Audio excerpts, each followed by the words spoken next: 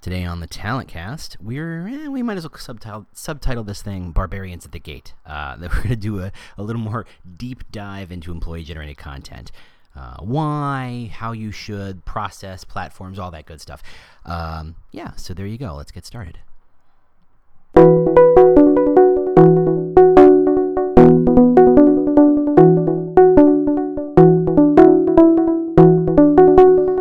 Howdy. Welcome to The Talent Cast, where we talk about the new world of talent acquisition and recruitment marketing. I, am your host, James Ellis. I was bitten by a radioactive recruiter once and discovered I had strange new powers, and thus we are here. This podcast is not sponsored or supported by anyone whatsoever. We've instituted a 100% no pitching rule. We're here to learn, teach, and discuss so we can all become better recruitment marketing thinkers. I'm not here to sell you anything. If you like this podcast, and I really hope you do, tell the world on LinkedIn and Twitter and any other place you're professionally social. I'm pretty sure your friends don't care. You can always review us on iTunes or Google Play. We really appreciate that. As always, if you have comments, questions, topic suggestions, if you would like me to discuss your particular problem, if you know someone I should interview, reach out to me on the Twitter. It's The War for Talent. That's right, The War for Talent. Or just go to our website. We're at thetalentcast.com, thetalentcast.com. Otherwise, here we go. Hope you enjoy.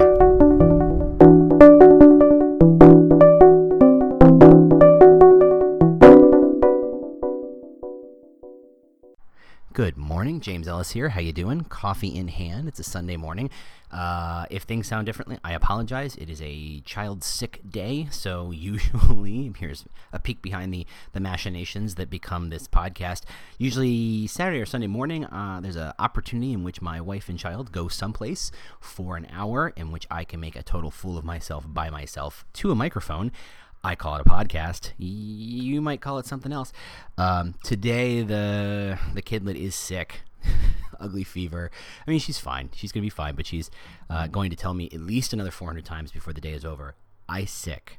So, yeah, she will be getting everything she ever wants, and I am here in the bedroom recording, no longer the bunker. I am here recording the podcast. So hopefully it doesn't sound too much different because I am caffeinated up and I am ready to rock and roll. So last week, if you don't do this weekly, in the last episode, we touched on the concept of employee-generated content and whether it was of use to let your employees and, the friction between letting your employees tell your employer or brand.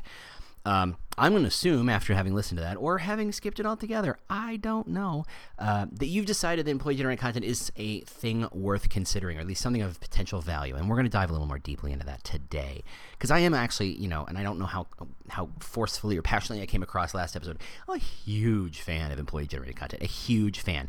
And there are a couple of different reasons. The most important to me, or really the most important too, they're really the two different sides of the same coin, is this idea that employees actually know, right? If you have a hospital and only the marketers are talking to the world and not the nurses and the doctors and the administrators and the people who, clean up needles and syringes and stuff and, wheel the food from place to place. If it's only the marketers telling the story, you're going to hear a marketing story. Now, as we all know, marketing stories are liars. Thank you, Seth Godin, for pointing that out and making a whole book on that title. However, more specifically to that, everybody can smell marketing content. It's been attributed to a millennial thing. I don't think so. I think I'm pretty good, and I'm old, at spotting marketing material and, rating it, taking it with a grain of salt as appropriate. I mean, yes, obviously, if it's marketing content, a lot of people touched it. It's clearly what they want you to think, but it's still marketing content. I think of, and maybe you don't remember this, and for those of you abroad, you don't get to see this. I have no idea what commercials you folks get across whatever given pond we're talking about. There used to be a product called Orange Juice Light, in which they said, we have 50% of the calories and sugar of regular orange juice.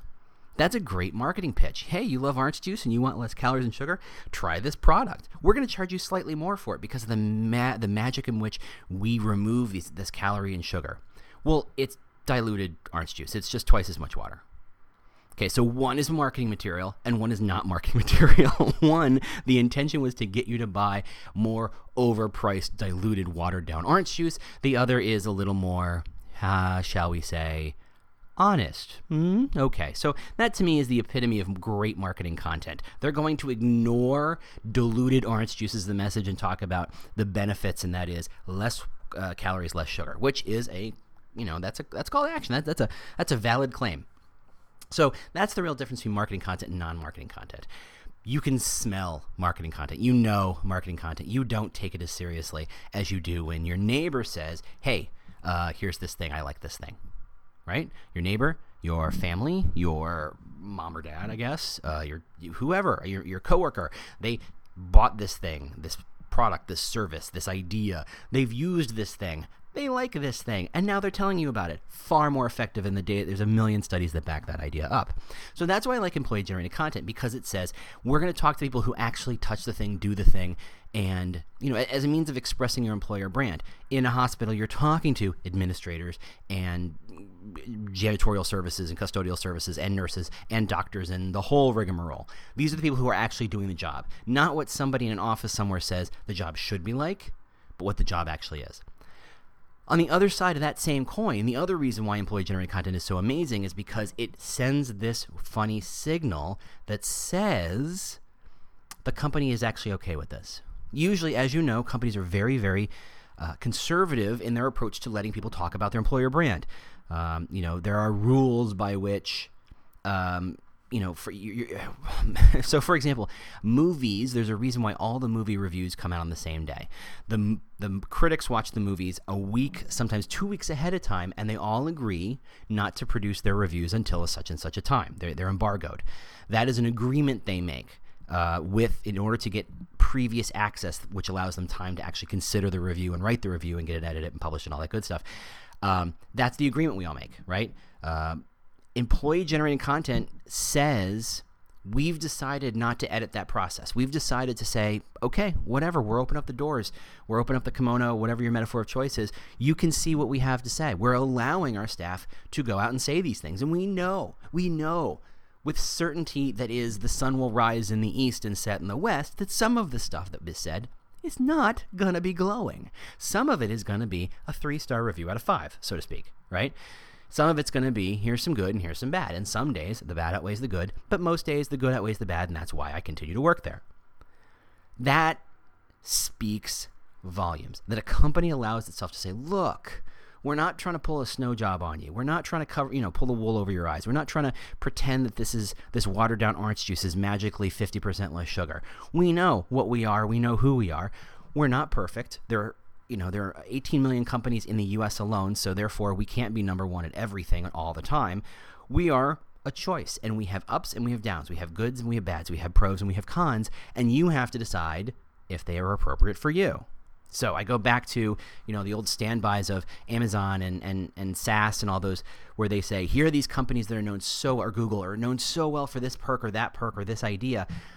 The more you focus on that one thing, the more you ignore the stuff around it. By opening up the kimono and saying, hey, staff, go ahead and talk about the stories, you're going to have the employees talk about, yeah, the perks are nice, but, and there's the rest of the story. Now, a marketer would never have a but, right? They always have here's the amazing story. Thanks for playing, gotta go. And they walk out the door and smoke bomb and drop the mic and all that good stuff. They are out. They say the good things and they get out as soon as possible. Real life is not all good. Real life is pros and cons. Real life is, complicating and messy and imperfect. And the more a company allows its staff to embrace this idea and communicate this idea to each other, to one another, and to the world, the more you and I see that and going, that's interesting. The company has faith that they don't have to monitor every communication. They don't have to be Big Brother or micromanaging that communication. They know that, yes, they're imperfect, and it's okay that people know that because, frankly, let's be fair, we want people to know that because if they come in thinking it's all a bed of roses and really high-end wine, and it comes in and it turns out it's occasionally box stuff and occasionally an animal cracker, they're going to be mad the first week and then they're going to quit. And we will have wasted all that money bringing them in by selling them this thing, and then when it turns out what we sold them isn't completely accurate, right? Again, if it goes back to this idea, and I'm a big fan of, sorry, my computer just pinged up, and I want to make sure we're still recording. I'm a big fan of a podcast called The Exponent, Ben Thompson and company And James, oh God, James, I forgot your last name. I'm sorry, I apologize. I'll find it in the show notes and put it in there. I love that podcast, and it's been going on for more than 2 years.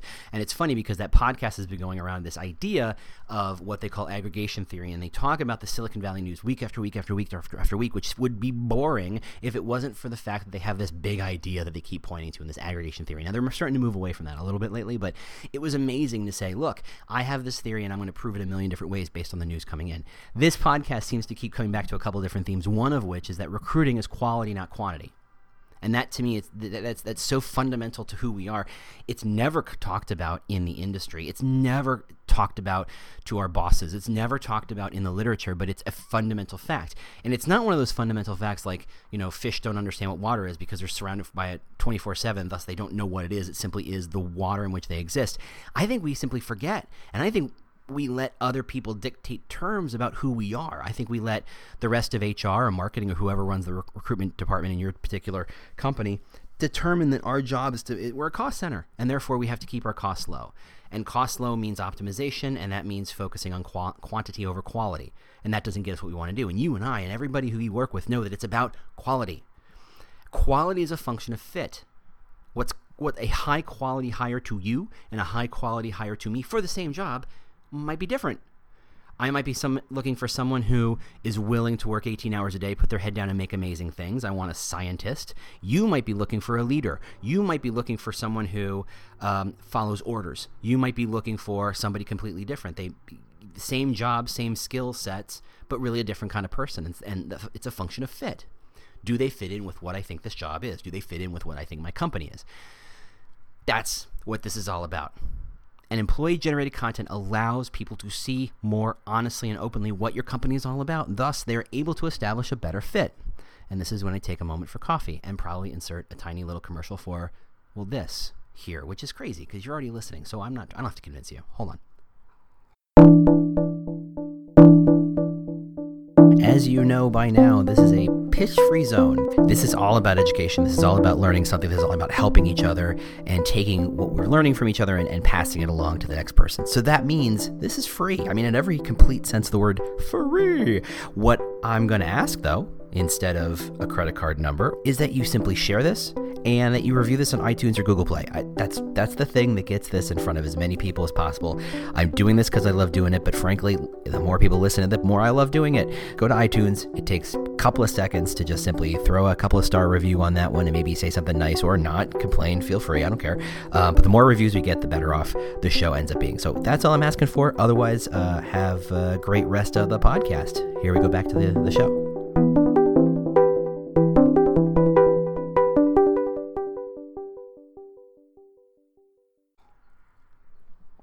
Anyway, so that's why EGC employee-generated content, or EGC, is so powerful and important. It's not just the words and the content you actually publish and allowing the words to come from, quote-unquote, the horse's mouth or the people on the ground, but the fact that the company is so willing to engage in this conversation and put that information out there, effectively airing their dirty laundry, so to speak, that you say that, you and I might say, that company really seems to be honest. And if they're as honest about this, about what it's like to work there, what else can they be more honest about? Is it the products they make?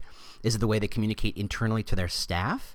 I've worked at plenty of companies where I had no sense of whether the company made a dime or not, or the owner was filling his pockets with huge bags of cash. Now, does it matter to me? Maybe yes, maybe no, but there's plenty of companies where that transparency is interesting and helpful and good to know, and companies that hide that transparency, I don't know that I want to stick around for too much longer at, right? And this isn't my current day job, so don't sweat that. So that kind of transparency and openness speaks volumes. It's a dog whistle. It's a thing that isn't said, but it's the subtext of everything. The company that lets you know about the good, bad, and ugly inside the company is the company that's going to tell you when things are going wrong and things are going right. And you can trust them when they say things are going right. And isn't the company who says, it's amazing, things are going right, while the world burns around them. That's what I think the real value is. It allows for a truly honest conversation, or at least gets close to it, as close as one can have with a company, about what the company's all about and what the experience might be. So if you buy into this idea of EGC, and I hope that you do, not that I have a stake in this, or not that I'm selling you anything, obviously, but let's talk about how you actually do it. In the last podcast, we did kind of talk about, how do you put your toe in the water, and we talked about Instagram as a great way of making that happen. And to recap, it is, because it's a fairly controlled model, it's very easy to say, look, everybody, you've got the computer in your pocket, the supercomputer in your pocket with a camera and a video camera and a voice recorder and, all sorts of tools and whatnot. Go ahead and just take a picture of your workspace, desk, commute, whatever it is. And because you're not asking people to choose words surrounding it, and words have so much connotation around them, and they can be, the same scene can be told in a very negative fashion, a very positive fashion. The picture is just the picture, and it's more honest, and it says, look, this is what this person saw. And yes, there may be a filter applied, maybe there were some judicious editing or cropping of that photo, but in the end, that thing happened. The issue of Instagram is that because it's so good at brand awareness, employer brand awareness, it's not necessarily so good at calls to action, but that's okay. The employer brand is all about the top of the funnel and not about conversion. And maybe we should have our next episode should be a deep dive into the funnel, because I love the funnel. And some of you are groaning. So anyway, some of this content is coming from an article I wrote last year called The 5 Ps of Employee-Generated Content, but I want to review it a little bit because I think it made a good structure and keeps me from rambling too much. And thank you for Burnt Toast 94, whoever it was, who said, yes, this is a stream of conscious podcast, and I make no bones about that, so you can't be too shocked. Nor can I. So let's talk about how you actually make EGC happen. If you get to that and do that Instagram project and it turns out pretty okay and nobody died and nobody got fired, and it's like, okay, this is a good, interesting idea, and maybe you collected 20 great photos of your office or various offices or locations or departments, and you're like, okay, this was a good step in the right direction. How do I make this a real thing? How do I make this less a pilot and more an actual program that happens on an ongoing basis? So the 5 Ps are pretty straightforward, and the first of which is platform. Without a platform, you're just doing stuff. And I think a platform can be a lot of different things. A platform can mean an actual software platform that you're going to spend some money on to encourage staff to do this thing, to ask them to do these things, and to collect this information. And you can spend 5 figures easy on this sort of thing, even on a relatively small company. You don't have to. A platform can be simply a process by which you send out an email once every 2 weeks saying, hey, everybody, your project or your request this period is to take a picture of X, or to tell a story about Y, or to whatever. And when you're done with it, email it to this email address. And if we like it, and we'll get back to you and get some sign-offs if that's the sort of thing we need to do. If we need to involve legal, we'll let you know. But otherwise, anything sent to us, we are going to use as marketing material potentially. That's a platform. Email is the platform. But it's the platform surrounded by the processes by which you say, every X number of weeks or days or months, we are going to make this request. The request comes inward this way. We validate this way and let you know that we're going to use it. And by the way, there should be a feedback loop in which you say, hey, look, Bob, Patel, Susan, whoever, Ivan, I don't care. You made it a great picture. You told a great story. By the way, this was amazing, and we're going to put this on the front page. We're going to let you know how much we valued this. And by the way, it was so good. Here's $10, and for coffee, go have a coffee on us or lunch on us. We really appreciate it. Thanks so much. We can do it on the quiet. You don't have to announce there's a quote-unquote winner. But this piece of content, this story, this picture, this video, whatever, was so good and so compelling. We just wanted to find some way to thank you. We really do appreciate it. That is going to make that person, 1, walk on air for a couple of hours. 2, the coffee helps. 3, they will tell other people, and they'll feel pride in that thing. The best part, of course, is that they will actually share that content with their audiences, which is great and gets it out there. But you need a platform. And when I say platform, I don't mean just a software platform. I mean a process and a plan by which this thing happens over and over and over again, which leads into P number 2, process. You can't just do this as a one-off. You really do need to plan this as an ongoing thing. If you just do it as a one-off, people will ignore it because it's, goofy idea of the week, whether it's goofy HR idea of the week, goofy C-suite idea of the week, goofy manager idea of the week. They read a book and they think it's all about Scrum, or it's all about Agile, or it's all about wandering around, or it's all about process improvement and Kaizen or whatever. They go, ugh, this again? A one-off is nice to kind of just make sure that they're, to test a process, but you should expect to do this on a regular basis. The truth is, and content marketers will talk about this to themselves and not necessarily to the rest of the world, content is a machine. You have to feed the beast. You have to keep telling it stories and keep feeding it ideas. Yeah, you can reuse content over and over again on social and retell those stories again, but at some point you have to come up with new things. The same stories over and over and over again forever, people will start to ignore. You have to keep feeding the beast, and that means coming up with new ideas, coming up with new content. You have to come up with a process that generates and requests this content on a semi-regular basis. It doesn't have to be weekly. Go quarterly. Go nuts. But you have to have a process, and that process needs to be clear to the user. If you in your head know that this is a once-a-month process, but you don't tell everybody when you're that first time you're saying, hey, everybody, we need a picture of this thing or of your dog or your commute or whatever, and you don't say we're coming back in a month for another idea, and you do them, first off, they're going to say, okay, this is goofy idea of the week. Nobody cares, and I'm going to ignore it. And then obviously when you get no buy-in, it makes it really hard to convince everybody, now do it again, because nothing happened. Remember that request we had, and you didn't see any of the material getting published that we got because we didn't get any, because we didn't communicate that this is a real thing? We're doing it again. We'll be shocked when we get anything. You have to communicate that you're on board, that there's a process, that you're going to be doing this on a regular basis. That also helps because person A, B, or C, who doesn't have a good picture or story to tell for the first one, can get the sense of, okay, don't put too much pressure on myself to gin one up and make something happen, but instead, maybe I'll wait to the next one. Maybe that is more applicable to my world. If the question is tell a great customer story, customer service should have lots of stories. Other departments may not. Let them kind of say, okay, this one isn't geared towards us. The next one might be. 3, publicity. I want to assign credit to Andy Crestodina. I don't know that that's true, but he passes it around, so I'm going to give it to him, and you can always go bug him if you want to find out exactly where it came from. Good content isn't content that wins. The best promoted content is the content that wins. There are gems, glorious solve your problems posts that are rotting in somebody's blog somewhere that no one ever sees because the person who wrote it, hit publish, and then went about their day. There are, inside the content marketing world, there are conversations about you should spend as much time coming up with the headline as you do the rest of your content. I think that's somewhat facetious or somewhat, imperfect, but I think it's a good idea. It's a good indication of, look, you don't just slap a headline on it and call it done. At the same time, you just don't publish a thing and call it done. You have to promote your content. You have to share it with the world. You have to figure out who wants to see this. How are they going to share it? How are they going to see it? How are they going to find it? If you know what channel they're in and roughly what time of day you're pushing it out, you can get a sense of what mindset they might be in. You publish it in the morning, they're on their commute, they're looking for inspiration. End of the day, they're looking for a laugh, probably. They're looking for a way to calm down or cool out.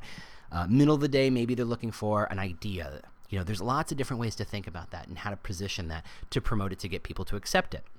A line I came up with, and I've shared quite a bit, not necessarily on this podcast, that the whole "if you build it, they will come" is a line from a movie, a fictional movie. It's not a content strategy or a recruiting strategy. If you write content and build it and publish it, that doesn't mean anyone's ever going to see it. You do have to promote it.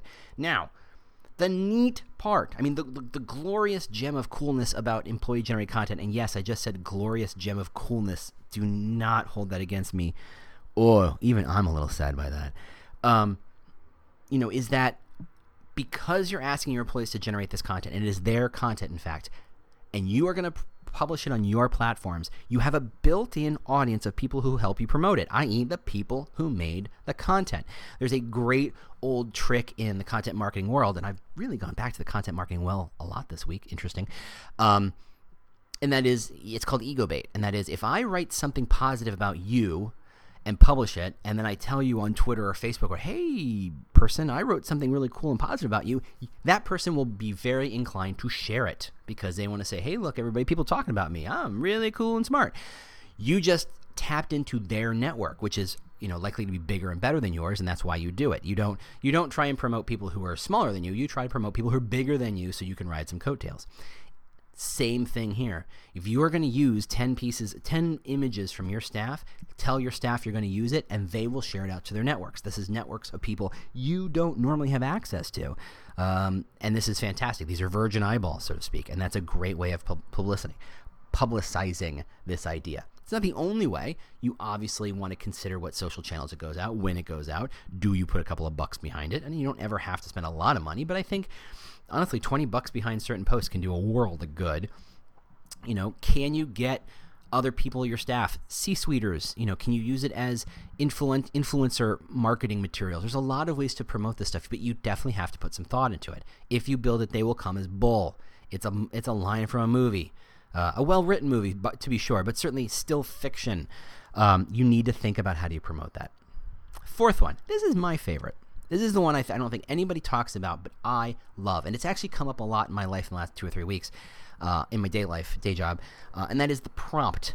So whenever I talk about employee-generated content, I go back to the well of, and back to this idea of, take a picture of your desk. Now, that is just a hairy chestnut of an idea. I mean, nobody cares about your desk. Certainly not anymore. Everybody's desk is almost the same, and maybe there are a few instances where desks are interesting. And the times I've seen it done well, trust me, there's so much staging involved in the process that it was more fiction than nonfiction. And that's fine. It's telling a story that's accurate and useful. It's just finding a way of using fiction to tell a non-fictional story. And we can talk about that all day long if you want, that little kind of weird idea. But we won't. But the idea is that if you ask people for trite ideas, you're going to get trite content back. And that's tricky because if you're in recruiting and you're in HR and you're in talent acquisition, your job is not to be creative per se, but you need to be creative in how you ask for a prompt. And I'm going to give away my secret, my favorite one, just as an indication. And I still use it. I use it a lot, and I've used it for a long time now, but it's gotten such good. It's just my old standby. It always works. It always kills. If you're trying to ask, and I'll explain kind of how I think it works and why I think it works, and you can disagree with it all you want, but I just know that it tends to work. What's a joke? 9 times out of 10, it works 100% of the time. I'm not drunk, I promise, but I am going to take more coffee. So here's the prompt, and it's the request you're asking for people. And that is, if you're asking people, what do they do all day? Maybe you're trying to get them to illustrate what their day-to-day is like. This is a piece of content surrounding a day in the life, right? Again, hairy chestnut of an idea. Everybody does this stuff. And it's not so much that you need a different idea. You just need a better execution of a good idea. A good idea. What's the joke? There's only 20 stories in the world. We just keep telling them over and over again. And, when you do it right, you get amazing story. You get Star Wars every once in a while. But most of the time, telling the same stories over and over again gets you whatever the anti-Star Wars is. So how you ask for and how you ask this prompt to get information, it's an executional function, but it is invaluable. It is where the real money is, the real value is. And so going back to, you're asking someone, what do you do all day and how do you spend your time?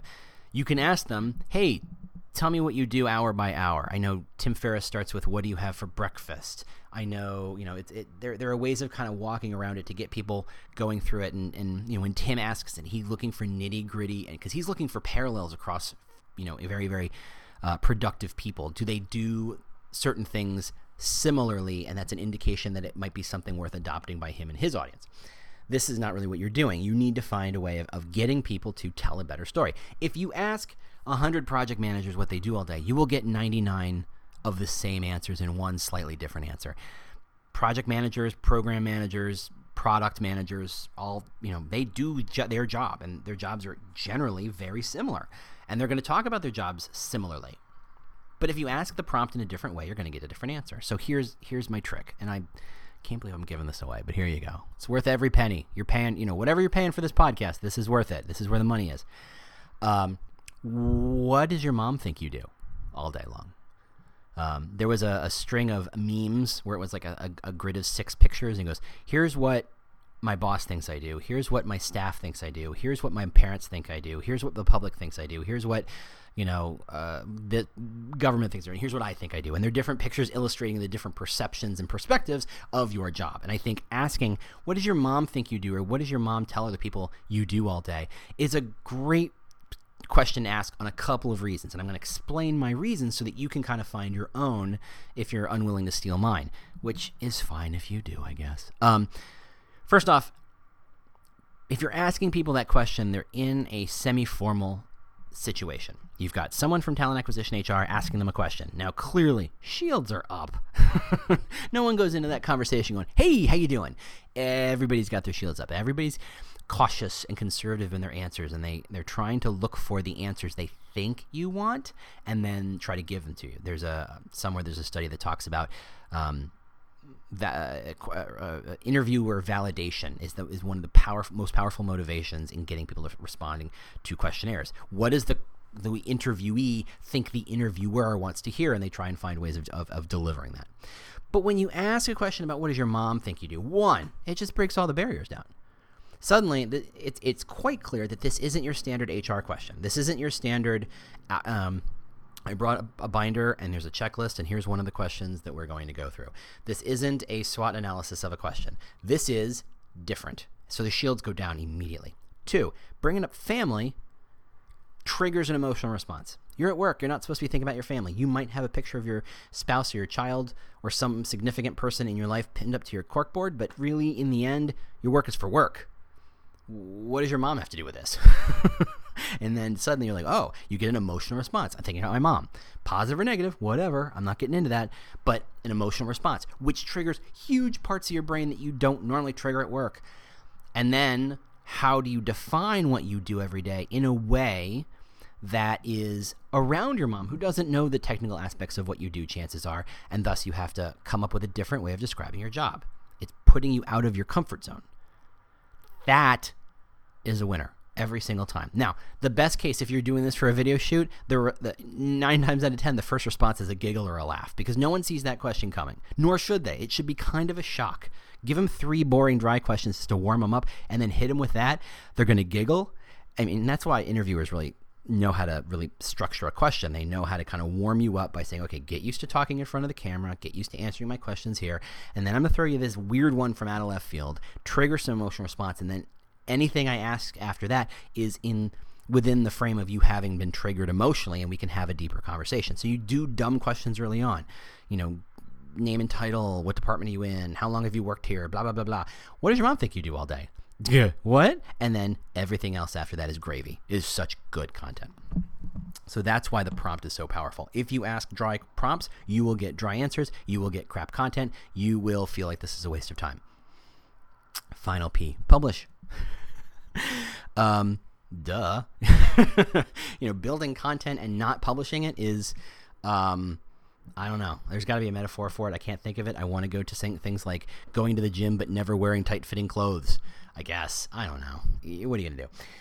You got to publish your content. And like any other content marketing plan, you have to think of how many different ways can I use this piece of content. If you've got a great interview and you're doing it well and you know that you're asking these interviews over and over again and you have a structure of questions, so you have the same 8 or 10 questions you're using over and over again because you've kind of figured out what the pattern is and what the plan is and what the process is. And again, you give them the 2 or 3 dry ones, and then you ask them about their mom, and then you do this other one, and then you have a couple of good ones kind of sprinkled in to keep their emotions up and keep their responses more lively. 1, each interview is going to be a gem in and of itself. 2, break those interviews down so that you ask 10 different people those questions. I want the 10 answers to each one of those questions. They're individual videos, they're individual articles, they're individual posts. Quotes from each one are social quotes you can throw into Twitter and Facebook to get you to these pieces of content. Take a lot of quotes and write an article based on those quotes, using those quotes to support your thesis. You can take 10 interviews and turn it into 100 different pieces of content. If you're thinking about it, this is the Native American, we use all parts of the buffalo. We use all parts of the content. Done properly, we use every bit of gristle, every bit of bone, every bit of sinew, every bit of offal in the buffalo. We use it. We got to use it. Otherwise, it's wasted time. You got to put it out there. You can put it, the nice thing about breaking content down into quotes and bits like this is that you suddenly start to see the cathedral for the bricks, right? You start to see, I have a pile of bricks.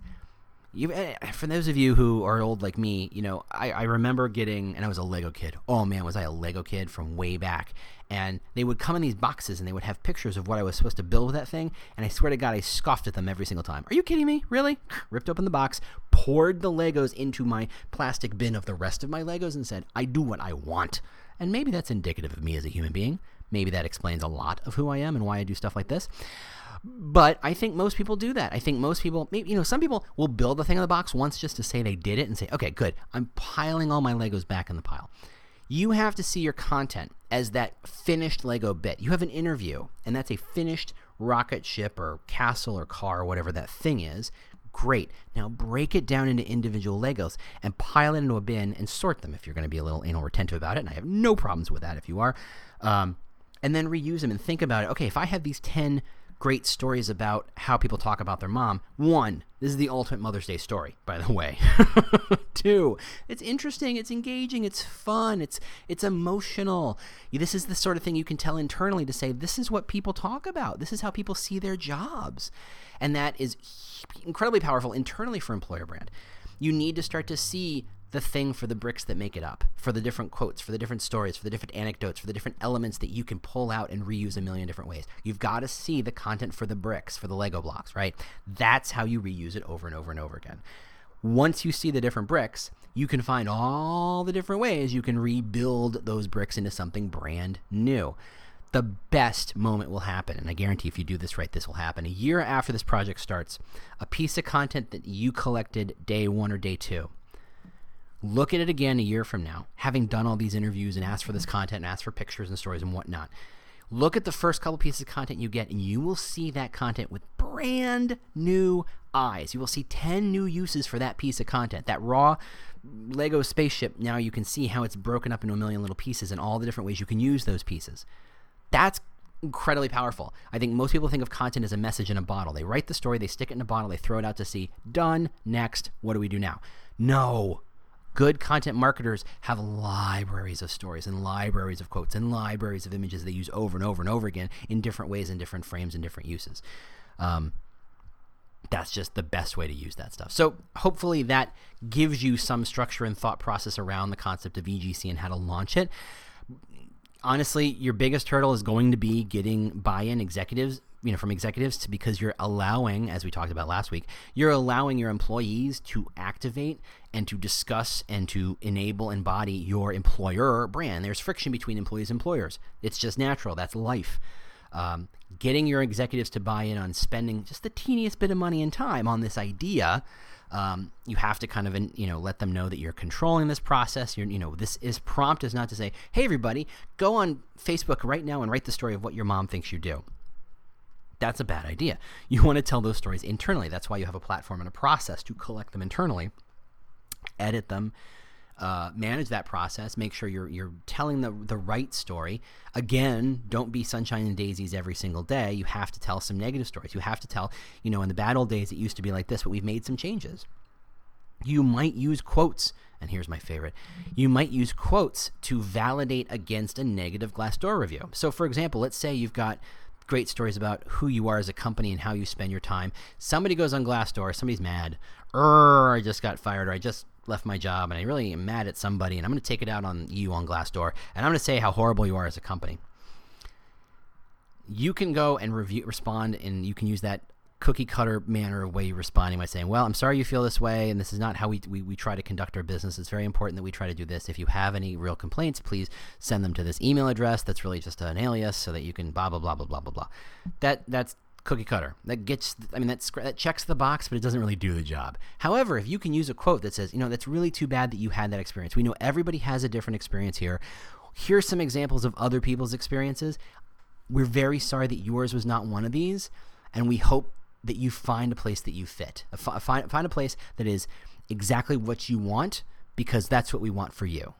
Wow, that's incredibly powerful. And you're using quotes to kind of defend against this accusation that you are X, to say, look, you may have seen it that way, but here's a bunch of other people who saw it slightly differently, and tied up in a bow to say, we really want you to be happy. And even though we fired your ass because you're a jerk, in the end, we'd rather you be happy than not.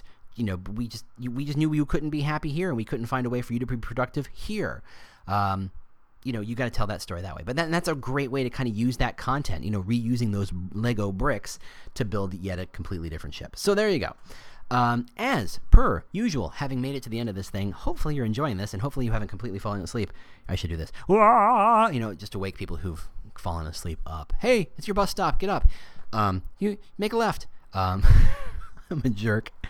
If you've gotten this far, hopefully you're enjoying this stuff. Please review us. We've gotten 5 ratings or reviews. It's fantastic. This is what helps us kind of stretch into other people's, visibility and let them know that we're here. And I know it works, because just 2 days ago, couple people from Great Britain went totally crazy, and my metrics are really thin, but I know that they went totally crazy, and they completely binged on the podcast. So folks in whatever part of Britain you're in, thanks. I appreciate it. Cheers. I think that's right you say it. Completely unrelated story. You can please stop listening if you want to, but here's a dumb story. Back in my old job, I used to work with some Brits in one of our sister companies, and they're wonderful people, and I love working with them, but I was always incredibly intimidated because, if nothing else, they knew how to close a phone call. I just don't know how to close a phone call. Maybe that's a personal failing of mine, or maybe that's an American thing, but I was like, okay, gotta go. Okay, we'll talk to you tomorrow. Okay, bye. They would just like, all right, we're all good. Talk to you later. Cheers. And they would hang up the phone. I'm like, oh, man, they just nail it. I was just so intimidated by the way they finished phone calls. Wonderful people otherwise. If everybody I worked with over in our London offices were fantastic, but I just was always impressed by how they finished phone calls. It's a weird thing to be impressed by, I know, but there it is. Otherwise, please review us, please share us, let people know that we're here. Like I said, it's worth every penny you're paying for, and if you've gotten this far, hopefully you're getting some value out of it. Otherwise, there's plenty of other podcasts to listen to, I know. So I appreciate you listening. So I'll talk to you next week probably, and have a great week. Bye.